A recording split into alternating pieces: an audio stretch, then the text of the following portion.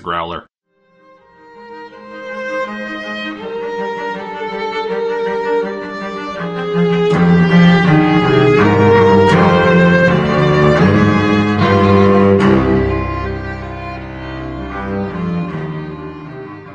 Hi, and welcome to Beauty and the Beastly Minute, the podcast where we analyze, theorize, and criticize Beauty and the Beast from 1991. We're excited to be sharing minute 37 with you today. My name's Janae. And I'm Bobby. And we are your hosts for this podcast. We are starting off minute 37 with Cogsworth saying, "Keep it down if the master finds out," and ends with Lumiere singing, "Go unfold your menu, take a glance at it." Okay, you get the picture. So, we get the Be Our Guest song today. Yay, the song minute. Woohoo! The beginning of a song. I feel like it's been a while since we've had a song. Yeah, we've had lots of other stuff going on. Yeah, I think the last song was in the tavern, right? Yes, I think so.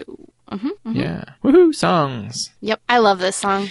It's such a good one. It won some awards, I believe. Yes, I believe it did as well. I don't know what they are, but I am pretty sure it did as well. Which I guess one of the notes that I have is that there's a live version that you can find on YouTube, so we'll post a link in the show notes and on Facebook and stuff, of Jerry Orbach, who is the voice of Lumiere, doing a live performance of the show for an award show. I forget what year it was in, but that was pretty interesting to see him. And to me, I think I only recognize him from the few episodes of Law and Order that I've seen. So his voice, Beauty and the Beast, his face, Law and Order. Kind of weird to have them mesh together in this live performance. Is it weird that I've never really watched Law and Order?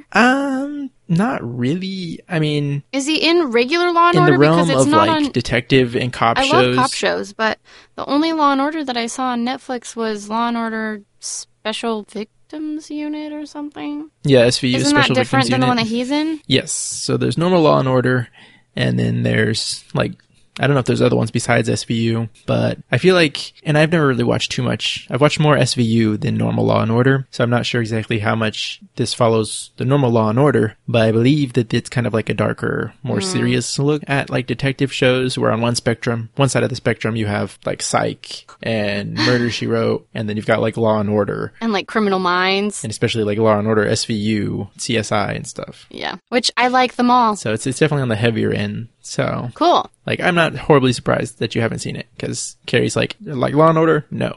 Psych? Yes. But I mean, I like Criminal Minds, which that's a pretty dark one. Although I haven't watched it in a while. Anyway. Speaking of dark things, the first note I have for this minute is that Cogsworth is like, all right, keep it down or it will be our necks. Ooh. And so that got me wondering, like, has Beast beheaded the other servants in the castle for doing things that they weren't supposed to be doing? And we know that this is right before the French Revolution, which is like the guillotine, Madame Guillotine. And so I did some research. Let me see. So the guillotine, like cutting people's heads off with like machines, has been around for a long time. I think since like the early like 1500s. Like a machine other than a guillotine?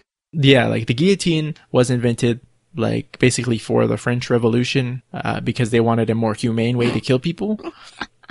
So before then, they had other machines that kind of like chopped people's heads off / broke their necks off type of thing. There was one called the Scottish Maiden, which is from Scotland, and it's kind of an early form of a guillotine, but that was used between the 16th and 18th centuries in Scotland, in Edinburgh. And then there was something called the Halifax Gibbet, which was in Halifax in England.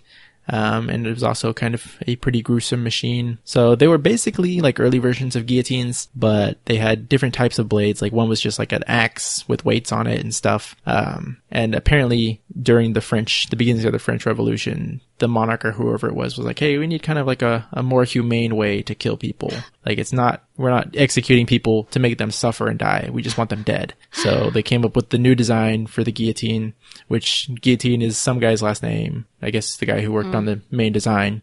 But that's when they came up with like the big blade and having like a slant to it, which I guess helps it cut better than having a straight blade or a rounded blade. So anyway, on that happy note, I keep thinking of, have you seen the Scarlet Pimpernel, the musical, or heard the music or anything? I love that musical and book and everything about it. But yeah, Yeah, there's a song about the guillotine in there, which we're not going to talk about because it's too gruesome probably for any possible kids who might be listening to this. But if you're not scared by kind of a gruesome look at the guillotines in the French Revolution, go listen to it. Yeah. So that just got me thinking, like, how ferocious has Beast been? Has he been cutting people's heads off, or is this just kind of like an expression of the day? I don't think he has. If we screw He things doesn't up. seem like... I mean, he's beastly, but he's not cruel on purpose. Yeah. I feel like he hasn't killed anyone either, or had them executed. But Lumiere, or Cogsworth, is just trying to emphasize the point. Yeah, I don't know. Anyway, let's move on. Anyway. What is it that Cogsworth lands in? So there's this part where Lumiere is like, but of course, but what is a dinner without a little music? And then Cogsworth somehow gets tossed or lands on something that springboards him into this, like, pot of something. And I was like, what is that? And I think we find out later on. Yeah, we do find out later on what it is, I believe in the next minute. But what happens here is Lumiere is going out the door, and it's a double-hinged door, so it swings both ways. And those usually have a little bit of spring on them, but definitely not enough spring that what is supposed to happen is Lumiere is holding the door open, and Cogsworth is kind of going towards him to be like, what? Music?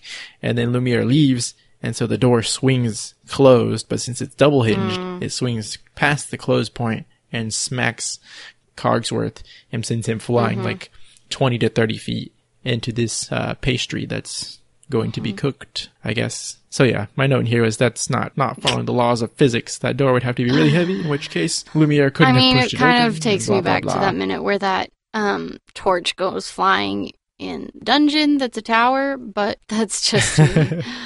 I love his, like, little screech as he goes flying, though. Music! Yeah. Okay, also, my next thing is, what happened to that fireplace? It's like, if it wasn't that long since he was sitting there waiting for her, yes, they put everything up, but a fire in a fireplace that huge and as big as the fire was, there's no way it could have been put out that quickly unless they doused it with water, I feel like. Yeah, that's... When I saw that, I was kind of thinking, okay, maybe it's been a lot longer than we thought, because there was a pretty big fire when they had been waiting for a long time for her to come to dinner. Except for they're literally still just putting stuff away from dinner, though. There's still stuff that's out from dinner. So it can't have been that long. Well, it was a big dinner, though. Yeah. So, I don't know. I'm not really sure what the timeline is here. But yeah, the fire at this point is definitely completely out. No embers or anything. And that fireplace is still huge. I mean, Belle could stand in it easily and walk around. Maybe it's connected to the Flu Network. But we also see how big this dining room is. When we saw it before, we just saw like a little chunk of it right in front of the fire. And now we see that this table stretches on and on and on and on. And this room is probably, I don't know, like 50 feet tall or something. It looks like it's several stories high as far as the height of the ceiling.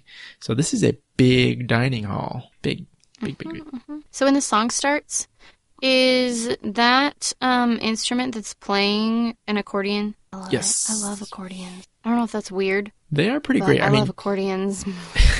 They're not as weird as harps. That is not even true. They're fairly common. They are a lot more common than harps are. No, they're not. They're in folk music. How many people do you know that play an accordion? No one that I I know can think at least of. 3 people. But I don't know anybody that can play a harp either. I've met one person who played the accordion when I was in California like 4 or 5 years ago. But you got to think of, at least here in Texas, all the Mexicans that play accordion. What Mexicans play the accordion? There's every mariachi band pretty much has an accordion player in it, if it's any good. So look up the numbers of some mariachi bands and then try to look up the numbers of a harp player to come play at your birthday party and see which one has more people. Goodness. I don't know if we're gonna.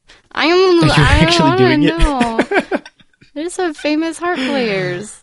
I'm not saying that it's not an instrument that is around anymore. I'm just saying there are a lot more accordions than there are harps. Okay, well, let's move on because we're not going to agree about this.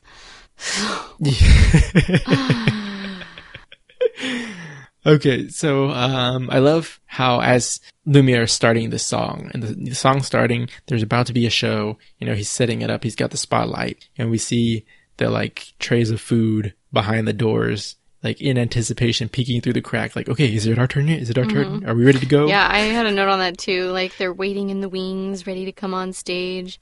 Because I've totally been there when you're like trying to get a glimpse of what's going on during the pre-show announcement, but you're trying to not be seen because there's a saying in show business that if you can see them, they can see you. So, yeah, good times. And I love that his top hat and his cane are a candle snuffer and a matchstick. Yeah. I feel like when I was watching this, I was expecting him to do like that thing they do with fedoras where you like do like a spin as you put it on, like flip it around and put it on. And he didn't do that. So in case you thought he did that, he didn't do that. Yeah, I kind of took it to be more like a top hat than a not Berenstain. fedora hat. Yeah. Which makes sense for the time period. I love that cute little dish that, so like he says, proud to, what is it? Proud to introduce. The dining room proudly presents your dinner. The dining room proudly presents your dinner. And then they all like hop onto the table at once and like sit there ready and presented. And there's this little teeny tiny dish and cover that I don't know if it's just younger or more inexperienced or it just has bad balance, but it like bumps into one of the other dishes and then like goes back to its spot and it's just really cute. Aww. Cute little dish. And then they multiply. As soon as you start singing, they're all like the same size and there's tons of them. Well, yeah, everybody comes out. In a row. 2 rows. I thought it was funny, something I never noticed before. He says, tie your napkin around your neck. And she's not the one doing the tying. The chair, pulls the napkin up to her and like starts to pull it around her neck. And she gets this look on her face and like puts her hands up there and grabs it and puts it down on her lap. I've always seen her doing that, but I didn't really notice like her facial expression. She's like getting really worried looking like, I don't want to let this chair tie a napkin around my neck. I hadn't thought about that. She's a little worried for her life. I love the attitude of the chair. Like when she takes the napkin away from the chair, it's like it puts its hands on its hips and it's like, what? I can't believe you're not letting me do my job. But like that's kind of what I got out of it when I watched that part. Yeah, it totally does that. They go down to its hips and then they go down to where they're supposed to be as armrests. Yeah, isn't that funny? Got one job to do besides being sat on. She's too scared to let the chair do it. Some attitude.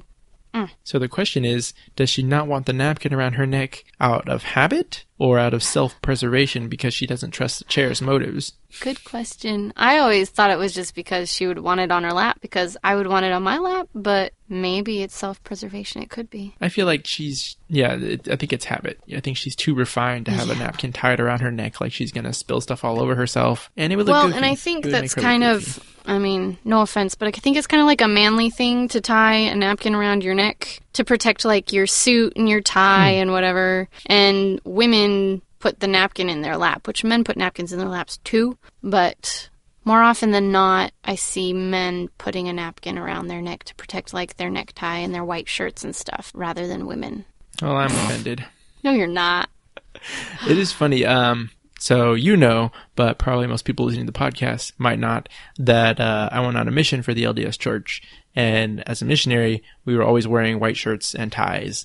And so you'd see a lot of people, and these are mostly like 18 to 26-year-olds. Well, they're all 18 to 26-year-olds that are missionaries. And so some of them aren't quite used to eating in company, or they don't know how to eat properly, and you're wearing a white shirt all the time, every meal. So there were a lot of goofy things that people came up with to like not get stuff on your shirt and your tie. It's like, unbutton your shirt and tuck the tie in, or like have a napkin, or have, there were a bunch of weird little things that people did to try to keep themselves looking clean. And I can't remember if it was somebody that was telling me about it or if I saw a meme later on or something, but it had like this list of like tricks you could do to not get your shirt and clothes messed up. And then the last one was like, learn how to eat properly. That's funny. So there's all these tricks, or you can learn how to eat properly. Belle's got it down. She knows where the napkin goes. That's funny.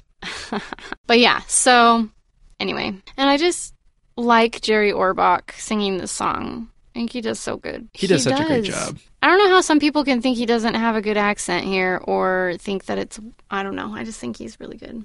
I concur. I don't know. Maybe you're not from France. I love that one of the lines he says is, in the song, is he says, after all, miss, this is France. And he's like explaining why all of the dishes and flatware and whatever are entertaining. And he says, after all, miss, this is France. And I've always liked that line, but I just especially like it because it implies that simply by the nature of it being France, it makes this make sense. And of course, France is the only place that would provide you with such fantastic and such high quality entertainment as being provided in this moment. Yeah, I had a question on that. It's like, okay, does that mean that because it's France, like everyone can just break out in song and dance? Or just like every like fancy serving dinner? That's what's expected in France? Like, I don't know. Exactly I think mean? it kind of probably just means that they have the most extravagant, lavish dinners that would be the That most makes sense. entertaining or whatever. I don't know. Maybe. But in context, it is rather funny because not everyone's going to have like dancing dishes and stuff. Even the dishes sing and dance. Except well, no, I guess there are some backup Yeah, there singers in the song. So, the procession of food that we get, I think, is pretty famous as far as Disney songs go and Disney scenes. And it brings up some questions of things that I never knew what they were. On to the section of the podcast called Things Bobby Didn't Understand and Didn't Know What They Meant. So, soup de jour. I was like, what kind of soup is that? And that just means soup of the day. So, we don't know what kind of soup it is. Whatever soup they had, that's soup de jour, soup of the day. And then the hors d'oeuvres, he said hot hors d'oeuvres. Hors d'oeuvres just means appetizers. Literally, I forget exactly what it means. I think it's like after the work, like literal translation. But I couldn't find anything on cold versus hot hors d'oeuvres, and I couldn't find a chef to come on last minute to let us know what the difference might be or the significance, like if you only serve some at some time and some at a different time. So if you are a chef or know something about French cuisine, let us know about this food in general or about the hot and cold hors d'oeuvres. And then we have the gray stuff. It's delicious. Which I feel like has become, it's become a Disney thing. Why is it I a think. Disney thing? I Do read they do that it in you other can- movies? Well, like, no, but like if you go to a Disney park or something, they'll have like part of the food you can try is the that's gray funny. stuff. That's smart. Yeah. They are very clever in their marketing. Beef Very ragout, clever. cheese souffle, pie and pudding au flambe. Oh wait, is that in the next minute? Oh, rats. Yeah, you're getting ahead of yourself. Sorry, I just got excited about the food. Okay, well, the last thing in this minute is the Eiffel Tower construction, right? Made out of the spoons. Yes. Let's see. We've got Poor Disney. They get so much flack about this. yes, the forks and the plates and stuff make an Eiffel Okay, Tower. forks and plates. So why did they get flack, Janae? Tell us about Because this. construction on the Eiffel Tower didn't begin until 1887, and this is in the 1700s, about like 100 years earlier. I think someone just like had a typo or misread. It was like 1787, 1887.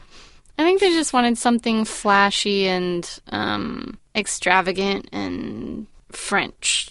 I mean, they didn't really have anything else, did they? Well, even now, like if you say France, Eiffel Tower. people think, oh, Eiffel Yeah. Tower.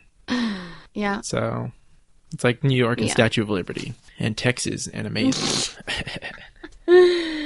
Just kidding. Can anybody guess where we live? So Yep. that's all I have.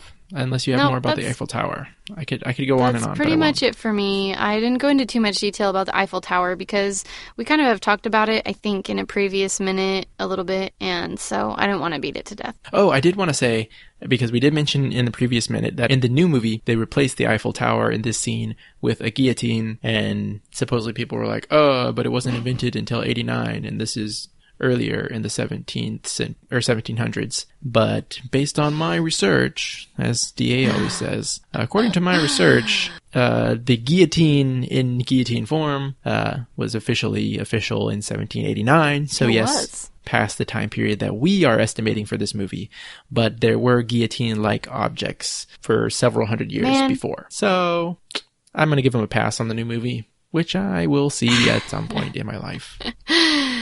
I really think they should have consulted us before they made that new movie, because then they could have should said, have. actually, it's this time period. We're right about using this guillotine.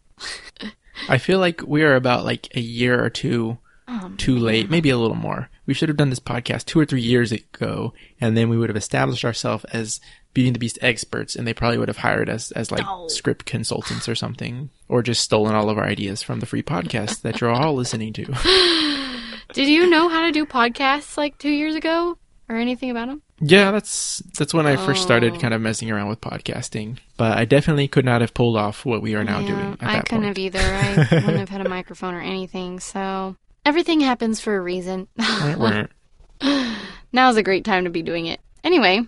It is. Alrighty, well, that wraps up this minute. If you have enjoyed it, please head over to iTunes, where you can rate and review the podcast and let everybody else know how much you love it, because it is amazing. Be sure to subscribe if you haven't done that yet. Find us on social media. We are Beastly Minute everywhere. Leave us comments and questions and your thoughts on this minute and every minute of Beauty and the Beast. If you need to get a hold of me personally, head over to growlermedia.com. My email address is there, where you can send me an email and I will respond to you. And if you'd like to get a hold of Janae, you can contact her by, I don't remember which one you're using now. Doesn't matter. Anything. You can contact Janae on her website, which is janaehyatt.com. Yep. That's right? You got it. It's really hard, right?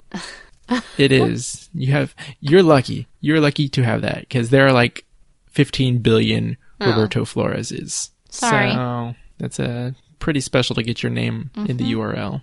I'm pretty awesome Or like domain that. name.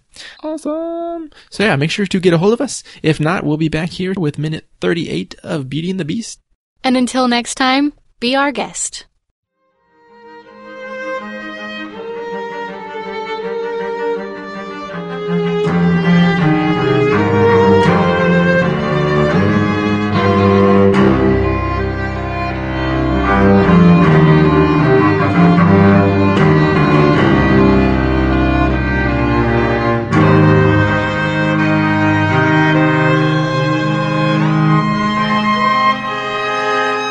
Wow, something is really different on the growler. You sound Well, it's so just happy. gotta sound like not be our guest. I guess you can come back if you Yes, want. if you want.